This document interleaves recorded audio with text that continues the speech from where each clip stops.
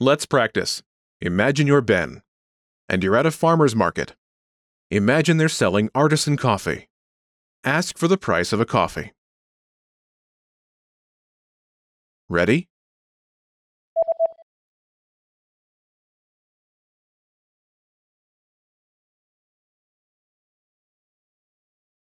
Combien coûte un café? Ça coûte 3 euros. Listen again and repeat. Combien coûte un café?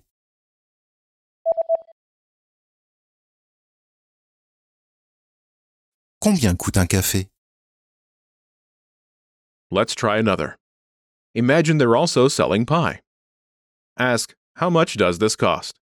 Don't forget the pronoun. Ready?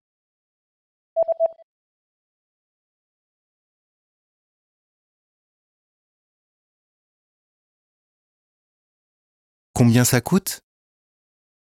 Ça coûte 2 euros. Listen again and repeat. Combien ça coûte?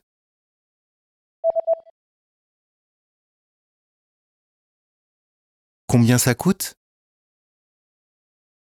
Let's try one more. There is one melon remaining. Ask for the price of the melon. Ready?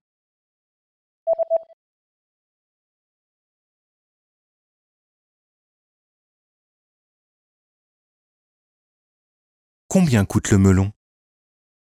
Ça coûte 4 euros. Listen again and repeat. Combien coûte le melon?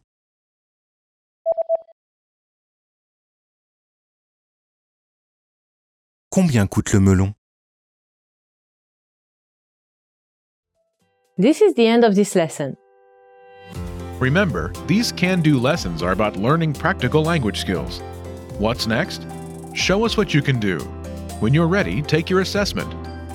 You can take it again and again, so try anytime you like. Our teachers will assess it and give you your results. Now you know how to ask the price of something in French. That's all there is to it. Keep practicing and move on to the next lesson.